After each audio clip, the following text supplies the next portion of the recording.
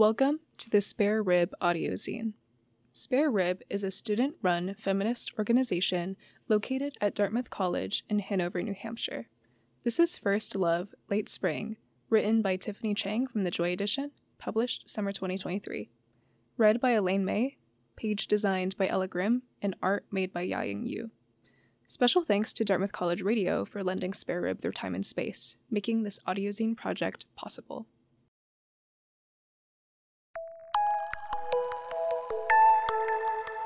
First Love, Late Spring. This spring, I decided to spend my leave term on campus doing research to prepare for my senior thesis. To be honest, my real motivations for staying on campus were to spend more time with my graduating friends and continue living at Shanty, our senior apartment. Embarking on a new passion project while preparing to say goodbye to seeing my friends every day has been such a bittersweet experience. At the same time, not taking classes this term has given me a lot of time to reflect on how grateful I am to have met friends who have become like family here. We've all been through a lot these past few years, and reflecting on what to make of everything I've ever wondered or been worried about, the next direction for my work has organically coalesced around the theme of survival. Pursuing survival means something different to everyone, and that's what makes it so beautiful, a shared need that we can build into shared communities. No matter where this life takes us, I only wish the best for everyone in the class of 2023. I hope that someday we'll all discover our personal visions of survival which lead us towards living and loving well. April 20th, 2023. In what ways does Jung Yak-yong's legacy enact a teleoposis of its own? Teleoposis being the process by which literature creates new worlds across the gaps of vast spatial and temporal distances. Could he have anticipated my study of him, or that my study of him would be displaced onto reviving the voice of an enslaved woman in his household, and Catholicism's connections to women like Franny Choi, with the detour via the work of Alexis Pauline Gumbs, or Teresa Ha-kyung-cha? That his legacy would be housed where the archives of Teresa's work are housed? What would my own genealogical record reveal? Or would it be erased in its entirety? Today, I read the second chapter of Spivak's Death of a Discipline. The distinction that she draws between copying and cutting-pasting ideas from one context to another applies well to the spread of Catholicism in Korea, in which Matteo Ricci's ideas, translated into Chinese, were copied into Korean Neo-Confucian political debates. I also think that the idea of literature being what escapes the system, you cannot speed read it, takes on a literal significance given penalties for importing Western literature and religious persecution. Spivak's most convincing application of her methodology was pointing out the indefiniteness of Virginia Woolf's acts of creating meaning in a room of one's own. I also liked how she pointed out modernity and traditions coexisting, with traditions outlasting dead technology, in one of the novels she used as a case study. This brings me back to Park Dae-sung's statement that he found the modern in the ancient. The deconstructive strategy that Kali applies to both Ricci and Tassan's work is very compelling to me. Both of them sought to evade the polarization of political discourse around Catholicism by searching for origins, histories that seemed beyond critique because they were already part of the canon. The double meanings in Tassan's work and the need for secrecy as a condition of his creation makes me think more broadly about what secrets the past keeps from us. The idea of a distinction between a moral god and a creator god is fascinating. I wonder how this connects to the role of ritual in both Neo-Confucianism and Catholicism. The burning of ancestor tablets is the most obvious, but Yagyong also cared about music as a practical tool to cultivate moral behavior. Creation is morality. Creation is godly. If literature is what escapes the system, to quote Spivak, then how does this idea of a creator god and the absent signifier of Jesus as the practical bridge between God as a metaphysical concept and God as embodied in human actions interact? More importantly to me, how does that create the space for art of people who did not have access to Catholic texts, who keep Catholicism alive in other ways? Might we then read ritual as text if the creator god draws no distinctions between mediums? I know I'm supposed to narrow down my research questions. I guess my research question is, if literature is what escapes, then what escaped Jung Yak-yong, and can we see it in the work of lapsed Catholics like Franny Choi, Teresa Ha-kyung-cha, and others?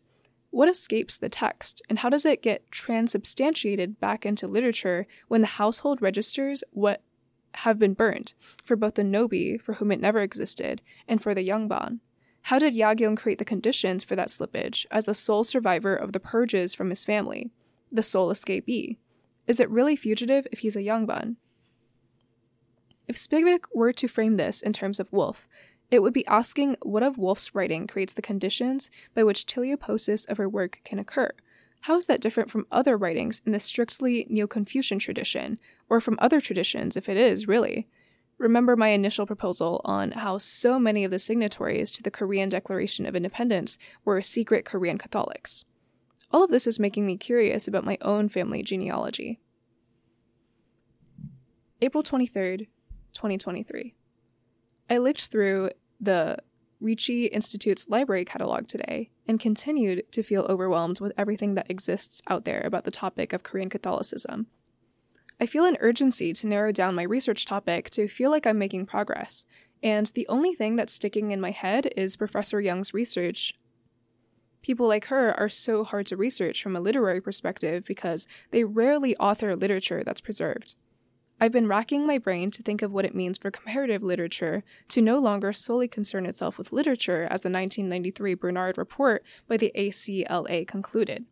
Today, reading graphs, trees, and maps, I was struck by the structure of an evolutionary tree to discuss shifts in literature. The process of infinite differentiation becomes consolidated through varying rates of survival. I wonder, in the context of martyrdom and martyrs literature, if this process applies to the survivors too. In a very literal sense, much of the Young family was martyred. Young Yakyong, who wasn't, wrote the majority of his works in exile, like Ovid. What does his survival reveal? Can a model of martyrdom be applied to the preservation of works from people with marginalized identities, and how would that be represented in the literature, its very survival planted in infertile soil?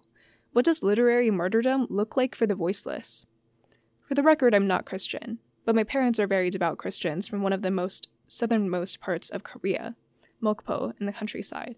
I wonder if curiosity about their faith has drawn me towards all this.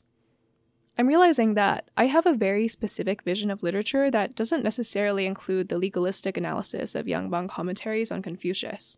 I think literature is special because of its relationship to poetics, the will to remake the world through one's imagination. Maybe I should begin to look at Yakyong's poetry and letters as well as his formal political statements. Did such a statement exist for him? Ricci seems to be the one enacting his teleoposis, but Yakyong is the one who is creating something new entirely that I think Korean literature is still grappling with in terms of its relationship to English. I'm still stuck on what my research topic even is or how to narrow it down without identifying core primary sources. Maybe this is my next task. I wrote in my reflection on The Vegetarian that I appreciate its use of the domestic family as its unit of analysis of Korean politics. Maybe I should do the same with the founders of the Catholic Church. I can make a map of their works and compare that with representations of vernacular and women's literature. I can see which works I can trace a legacy of into the modern day and unsettle the tree diagram with modern literature. So much of early Catholics' lives were concerned with their survival. Survival was built into the conditions of their literary production. For some subjectivities, I'll argue that they performed their stories long before they were preserved. So much of literary is a preservation issue. Think of this scenario. Someone performing a story and someone else writes it down. Who is the author of the story? Other things in my mind. The idea of the god as a creator god, birth of poetics from analytics, how the act of smuggling knowledge in active ritual contrasts trees with family history, archival practices, and family registers, and gendered erasures, see how the linear logic of succession inheritance falls apart for the people, Nobi, who are traded as property between houses, circularity of ownership, and its accumulation of capital via exploitation. How strange that there exists no distinction between family and household, and that preserving the fates of the owned in any record exists alongside the turbulent fortunes of those whose power once must have seemed unimpeachable. I'm realizing what my next step needs to be. Instead of continuing to be so overwhelmed with secondary sources, I need to begin constructing a primary source bibliography that will allow me to begin applying these methods of deconstruction and teleoposis in earnest. Start with the family tree provided in Jongyak-yong's first Korean catechism and make a bibliography of the most notable primary sources each person on the list has created, along with intellectual influences and affiliations. In many ways, what people had in common was the necessity to hide what they were doing, who they were, their discontent with the system, etc. How do new forms of expression arise to accommodate double meanings and free expression of possibilities unrecognized by the current paradigm? This is where I can explode form, because literature borrows from other art forms, such as satire and vernacular works, as well to expand the horizons of the possible in writing. As Spivak says, why are reading and writing often considered the only allegories for learning and knowing the world? Closeted expression is still expression that holds in tension both the desire to remain alive and the desire to create a new world, an ethics of revolution that is far from suicidal and is rather a cry for a survival more vibrant than we could have ever imagined. 1. On survival. My project is a passion project about survival strategies, what we can learn from past survival strategies so we can develop better ones. There is no survival strategy formulated without the looming threat of loss, devastation, and death. There is no death, devastation, or loss that leaves no survivors. Survival is ever present even when death looms. Sometimes, death is the only survival that truly matters. Edelman writes about the death drive, but I'm far more interested in the survival drive. In the face of persecution, colonization, and bodily violation, how can we excavate survival strategies that enable us to find hope and love in our shared existence? 2. On literature.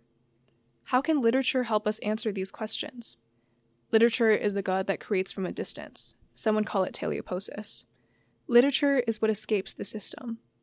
What escapes, and what is the system? We're escaping. The system is everywhere. We're escaping, and the system is our family, our ancestors, our everything, everywhere, all at once. Are you excited? Yes. I want to meet your God. 3. The Supreme Lord on high.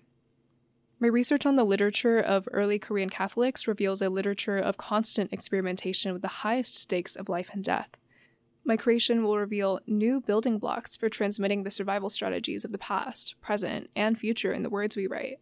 For survival is timeless, a generative process that never ends as long as we keep learning, together.